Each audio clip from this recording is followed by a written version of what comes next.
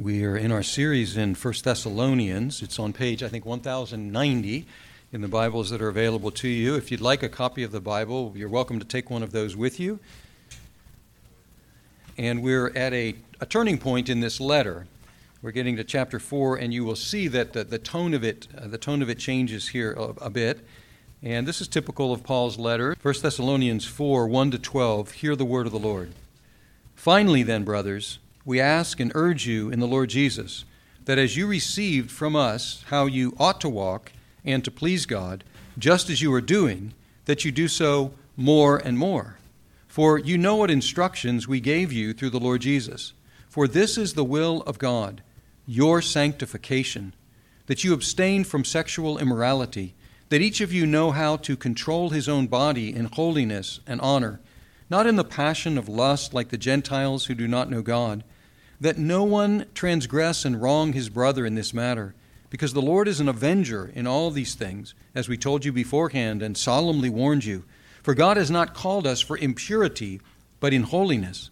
Therefore, whoever disregards this disregards not man, but God, who gives his Holy Spirit to you. Now, concerning brotherly love, you have no need for anyone to write to you, for you yourselves have been taught by God to love one another. For that indeed is what you are doing to all the brothers throughout Macedonia.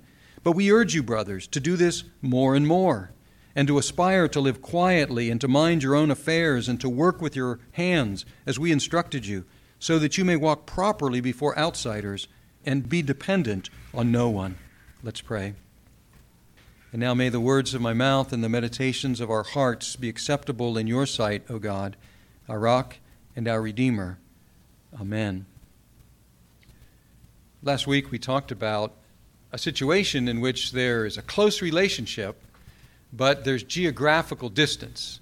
And without the modern communications, particularly, that lent itself to wondering, how's the relationship? And so we saw last week that there was this kind of the missionaries who had been in Thessalonica and had been run out and disappeared overnight in an atmosphere of persecution.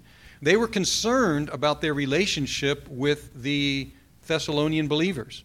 And so they were writing to them, and they sent Timothy to them, and they were saying, are we okay? Are you okay with us? We love you. How do you feel about us? And then Timothy came back and said, Paul, Silas, the Thessalonian believers love you just like you love them. They long to see you just like you long to see them. And so it's, okay, our relationship's fine.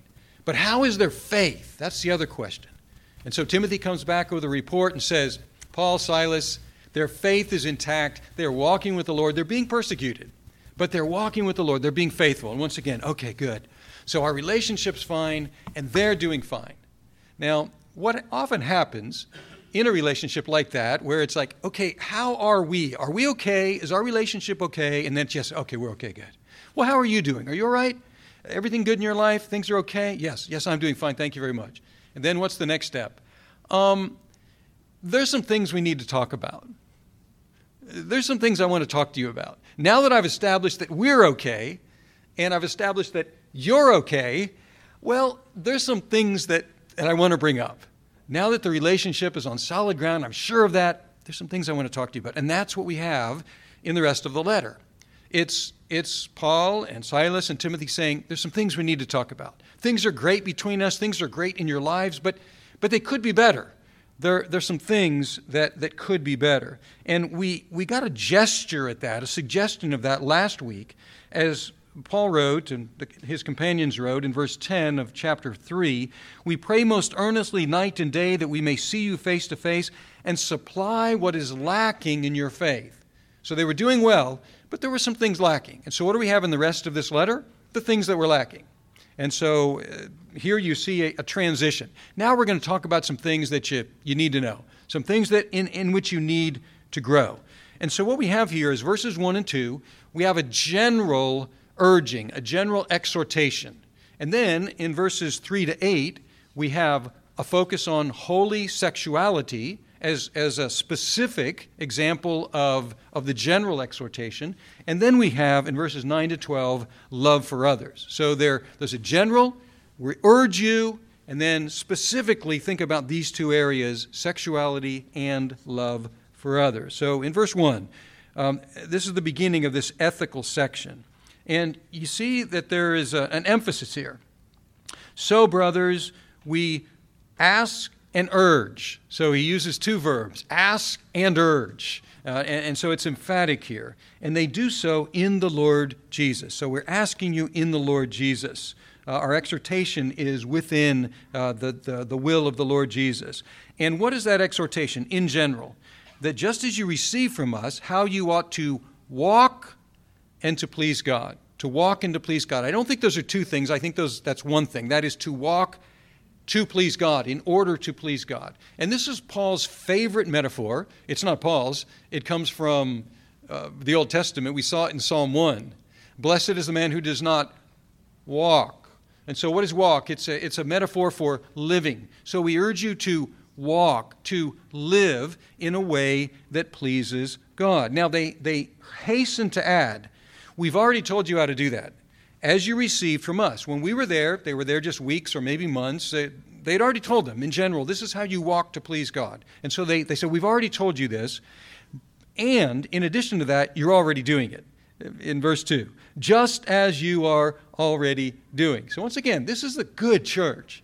This is a church that is a model church in some ways, as we've seen in the first chapters.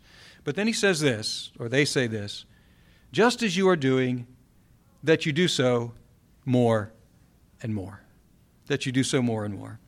So as tiring as this may sound to us as Christians, whether we're young Christians or we've been in the faith for a while, there's no resting on our laurels in the Christian life. We can't just say, okay, I've got this Christian life down. I'm walking to please the Lord. I think I'll just ride it out from here. I think I'll just kind of coast in from here until the end. No, that's not an option. This is a good church. They were doing well, and Paul says, yes, but you can ratchet it up even more. And on the one hand, that may sound exhausting to us. Like, really? You mean I'm never going to quite get there in this life? But on the other hand, isn't that fascinating? Isn't that encouraging? Christians always have something to live for. You know, there are a number of people that lose their reason to live. And as they get older, they do just kind of check out and try to coast in. But Christians, we don't have that option. But not only do we have that option, we don't have that temptation or that despair. Imagine how depressing that is. We always have the possibility of pleasing God more and more. In whatever stage of life, we have this possibility, a great purpose for living to please God more and more. My father-in-law was a Southern Baptist evangelist, and he was back on, I think it was called the Sawdust Trail, and he would go into town and set up the tents and go into the stadiums and fill these stadiums up, and he was quite a exuberant preacher, and he would travel mostly around the Southeast and preach these big crusades back in the day. But he'd always started with a joke. That was kind of how you started a sermon. You always start with a joke, and he had all these anecdotes, these illustrations. And I found, after he was gone, I found his notebook of illustrations. And he had one in there that said that there was in the Alps. Now, this maybe didn't happen, but they were cute anecdotes anyway. But it was just kind of an illustration. But it said there was a marker in the Alps about a climber who had perished there. And it simply said, he died climbing. Now, you can take that one of two ways. He died, and the activity he was doing is he was climbing. But the illustration is this. He died what? He died still growing. He still was going up. And that's a good motto for all of us. How are we going to die? May it be said of us, he died climbing. She died climbing. She was still trying to get her life more and more to please God. He was still aspiring to please God more and more. And what are the two areas here in which we should die climbing? That is to say, die growing in the faith. Well, the first is sexuality. The second is love. And he says here in verse 3, first specific example or area, for this is the will of God, your sanctification. This is the will of God. Isn't that great? You know, people come to me, Pastor, I really want to know what the will of God is for my life. I was like, I know it. I can tell you. It's your sanctification. Now, what is sanctification? It's holiness. And what is holiness? And it's interesting that holiness has two components or two facets to it. Holiness basically means being set apart. So to sanctify is to set apart for a godly use. And set apart from what? Set apart from the common. So that's the basic idea, set apart. But if it's set apart from the common and the common is corrupt, it also means to be righteous, to be godly. Because to be set apart from the common is to have a change in character. So there's a positional aspect. You're not here, but you're here. You've been put over here. But there's also a character aspect, an ethical aspect, a moral aspect. You're not over here, so you don't live like this anymore, but you live like this. So what's God's will for you? Here it is, your sanctification. And then specifically, he hones in here on sexuality. Now, the area of sexuality is always difficult for humans. It's always difficult for humans. And I think all of us can say that in one way or another we have messed up in this area. I think all of us would say we have regrets in this area. This is one of those areas that it's very easy for humans to get off track. And so it's important that this be addressed, that this not be ignored as part of our sanctification, our holiness. And also human societies easily get off track by condoning and even celebrating what is forbidden in God's Word. This was certainly the case in the Old Testament, and it was certainly the case in the time of the New Testament. And if you look around today, you say, wow, our societies have really gotten off track. And then you go back and see what the societies were doing in the time of the calling of the Hebrew people, and in the birth of the Christian church. I think that you would be appalled and shocked, even by today's standards, the kinds of things that societies were not only practicing, but also celebrating. And that's why the emphasis in the Old Testament, if you read through the first 5 books of Moses, you find these chapters that are all about sexuality. Don't do this, keep it in these bounds, and don't let it get out of control here, not with this person, not with that person, and so on. There are these laws, and then you find the same kind of emphasis. And why is that? Because if we are not going to be here, but we're going to be set apart over here, then one of the areas in which we will very obviously distinguish ourselves is in the area of sexuality. There will be a big contrast between the way the world approaches it and the way God's people approach sexuality. So it's always been an important distinguishing mark of God's set-apart people, our submission to God's standard for sexuality. Now, there would be a kind of a, and we find this in the Old Testament and New Testament. We could give a list of things that are outside the bounds, but it's actually much simpler and easier to say, well, where does it fit? And then anything outside of that is outside the bounds. And it's very simple. God's standard for sexuality is very simple. It is exclusively for marriage between one male and one female who are of the age to engage in that, who are of the age to marry. So that's it. That's very simple. And so that tells us where the boundaries are. Now, here the emphasis is this. It says that we should avoid 3 things and we should practice 1 thing. Verse 3, this is the will of God, your sanctification, that you abstain from sexual immorality, which is anything outside of God's definition of its proper realm. Abstain from sexual immorality. That's the first, avoid that. And then in verse 5, not in the passion of lust like the Gentiles who do not know God. So our sexuality should not look like this. It should not look like the world's sexuality. They don't know God. They don't know God's standards. And so, of course, this is how they act. And so we should act differently. And then verse 7, we haven't been called for impurity, but we've been called in holiness. And verse 6, I jumped over something here, that no one transgress and wrong his brother in this matter. So we should avoid taking advantage of others. And by the way, when you get outside of God's standard for sexuality, in some way or another, you're taking advantage of someone else. And so it says here that no one transgress and wrong his brother in this matter. So those are the things to avoid. The thing to to do is to gain mastery over our own bodies. In verse 4, it says that each one of you know how to acquire. Literally, it's an unusual expression, but acquire his own vessel. Acquire his own vessel. But I think the best interpretation of that is to acquire mastery, to gain control over one's own body. And you find that Paul used language that was aggressive about this. He says, I beat my body. I bring it under submission. I make it my slave. So I'm not a slave to my passions, but rather I submit them to my will. So there is an aggressiveness about this, that we need to acquire possession. We need to gain mastery in this competition and submit our bodies to God's will for us. And then there are 4 reasons for this. 4 reasons are given. Verse 6, it says here, the Lord is an avenger in all these things, as we told you beforehand and solemnly warned you. Now this follows on the heels of don't transgress or wrong your brother or sister. And so I think the context means this.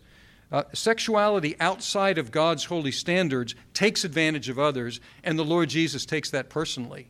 It says the Lord, and I think that means the Lord Jesus, that he will avenge the wrongs that are committed with this sexuality that's outside of God's purposes. So that's the first one, that the Lord Jesus is an avenger. The second one is, and I mentioned this in verse 7, God has not called you for this. He's not called us for impurity, but he's called us in holiness. Once again, not here, but over here, the calling that we have. And then, verse 8, it says that whoever disregards this disregards not man, but God. So this is not a question, oh, you Christians think you're right, or you Jews think you're right. No, actually, if we were the ones designing human sexuality, this is probably not how we would have designed it. We probably would have gone with something that was more in keeping with our selfish desires, and that wasn't such a high calling. But this is God's standard, and that's why it's not up for debate. And then the final thing is this. He gives his Holy Spirit to you. And the way the Spirit, the text goes in the original language is this. He gives his Spirit, the Holy One. And that really emphasizes it. He gives his Spirit, the Holy One. And this kind of rounds it off here. We've been called for what? Holiness. And he gives his Spirit, which Spirit? The Holy One. And so that is a twofold implication for us. One is this, that we're called to holiness because we have the Spirit, the Holy One, but it's a possibility for us now. Why? Because we have the Spirit. Which Spirit? The Holy One. The Holy One living in us, enabling us to submit to God's standard for sexuality. Now, there are 2 distinct ways in which churches tend to go astray, not only individuals, but churches tend to go astray in this matter of sexuality. And this is maybe overgeneralizing, but some churches of a more liberal or progressive bent either ignore or try to change the Scriptures to allow and affirm sexual expressions that are not permitted in the Scripture. In other words, they're allowing the church to look like the world. So conforming the church to the pattern of the world. Other churches of a more conservative bent hold the line on biblical standards of sexuality, but tend to use them mostly to criticize people outside the church. And so they use these standards to scold people outside the church. In other words, if the first group tries to turn the church into the world, the second group tries to turn the world into the church. But notice the emphasis here. Paul is saying, let's start with ourselves, folks. Let's start with ourselves. He's called you to holiness. And may he call the nations to that same holiness, but I'm focusing on you. And may your behavior in this regard be distinct from that of the world. Why? Because You are the called, set-apart people from God. He's assuming that the world will go astray. Why? Because the world does not know God. But if you know God, and if you say you know God, and if you call yourself a Christian, then this is the standard of holiness for you. So he's saying, let's live up to the standard for us. Now, that's the first application. The second one is more brief, verses 9 to 12, and it's about love. And there's less space devoted here precisely because the believers were already doing such a great job with this. Now, concerning brotherly love, the words Philadelphia, you have no need for anyone to write to you, for you yourselves have been taught by God to love one another, and that indeed is what you are doing to all the brothers throughout Macedonia. So, you know how we use that expression, well, needless to say, and then what do? We say it, right? Yeah. And not to mention, but then what do? We mention. And that's what Paul does here. Now, there's really no need to write to you about this. You are doing great. God has taught you to love one another. And in fact, you are loving people. They're loving people throughout the whole province here of Macedonia. The focus here is on loving the brothers, the Christians in Berea, the Christians in Philippi, and the Christians in perhaps other cities in that area. He said, you're doing great. But look at verse 10. We've heard this before. At the end of it, we urge you, brothers, what? To do this? More and more. Die climbing. Die climbing in the area of love as well. May you be loving better at the day of your death than you're loving now. May you be loving better next month or next year than you're loving now. Keep going up in this area as well. Now, this urge to keep climbing in this area reflects this idea that the debt of love is something we never finish paying. Paul uses that language in Romans 13:8. He says, don't owe anybody anything except to love one another. That's the ongoing debt. And we can never say, okay, got that paid, now what? And if you think about the simple command, love your neighbor as yourself, if you think you've done that, you haven't reflected deeply on that command. What's that saying? Everything you do for yourself, do that for your neighbor as well.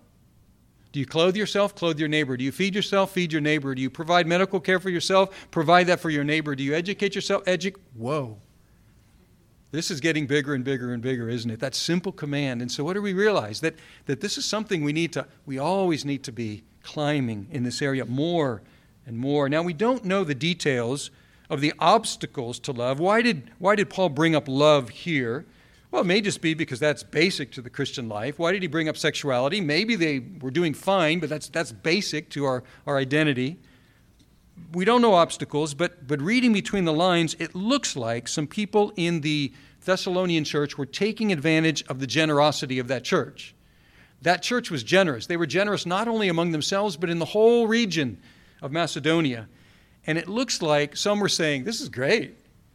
Well, I can live off this. I can live off the generosity of other Christians. And that's probably why in verse 11 we read this: to aspire to live quietly, to mind your own affairs, and to work with your hands.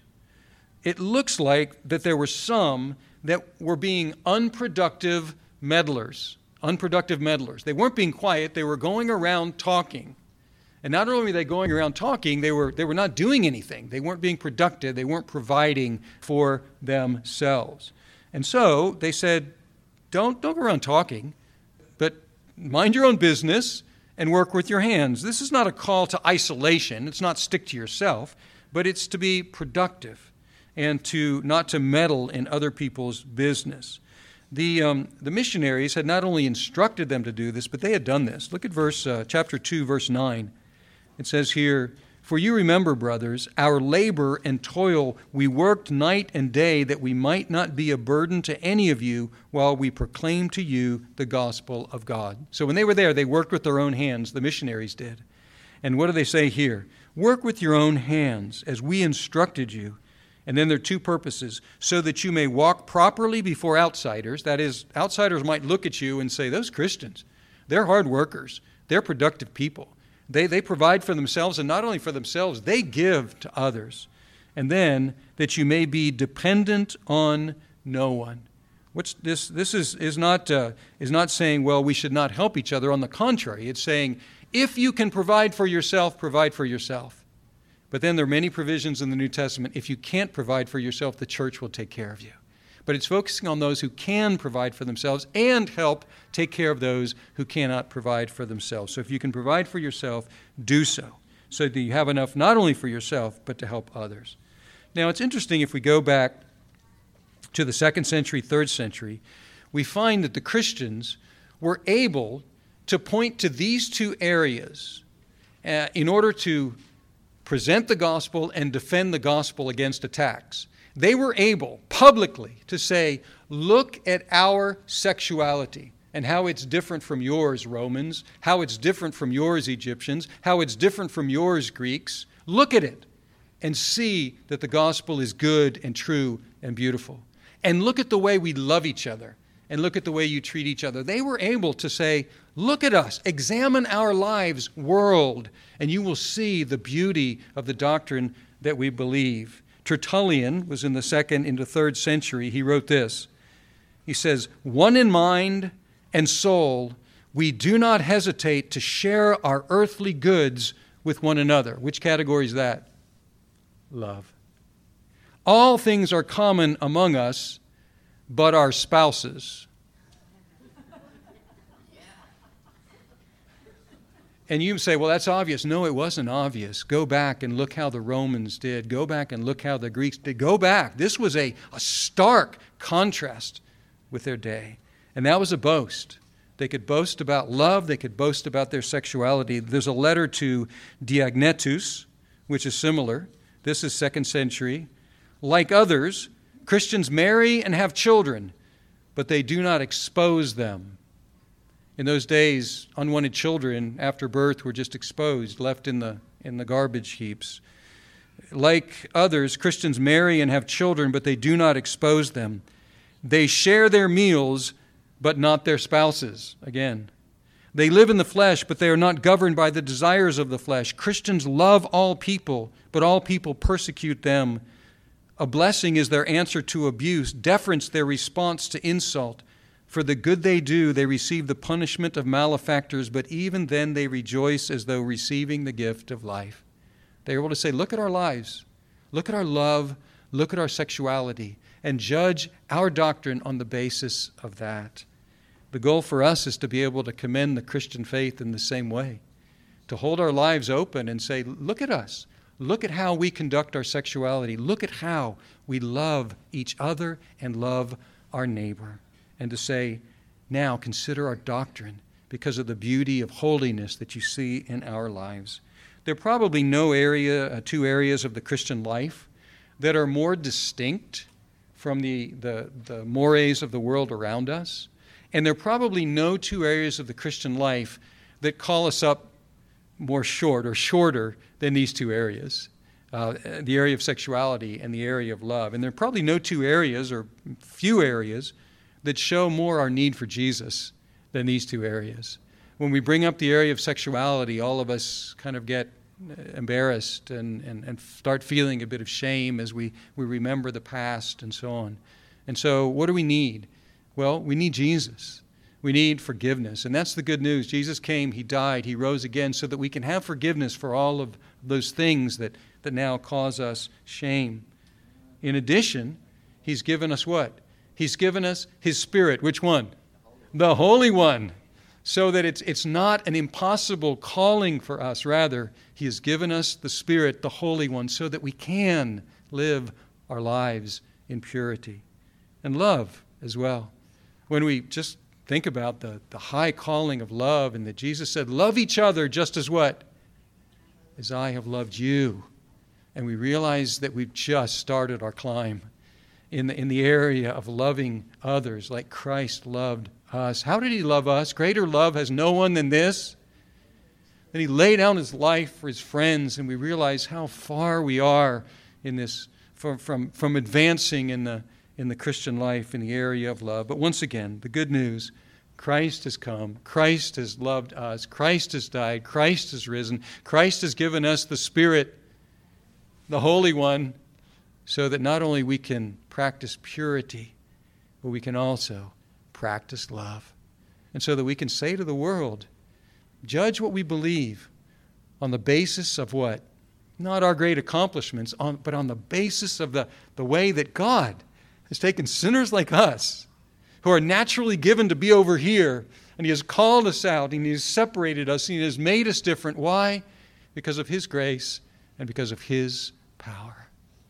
Let's pray. Our God, we do pray that we would be able, by Your grace, to live in holiness in the area of sexuality, that You would lead us not into temptation, and each of us has different temptations, different things that are calling us astray, and some of the same things. But I pray that you would help us to gain mastery, O God, over our bodies, so that we would not be living as the world that does not know You. That You would enable us to have a holy sexuality that even that shows the beauty of marriage and the beauty of sexuality and the beauty of the gospel and the power of the Holy Spirit in people like us. And we pray that You would help us also to love, Lord. We're just getting started in that as we contemplate the great love of Jesus for us. And Lord, we pray that more and more, that we would love each other more and more, that we would love our neighbor more and more, and so that we would be able to die climbing in these areas, more holy in the day of our death than now, more loving in the day of our death than now. May it be true, O God, in our lives, that we never stop, but rather by Your Spirit, the Holy One, we would continue to grow more and more, to look more and more like Jesus. We pray in His name. Amen.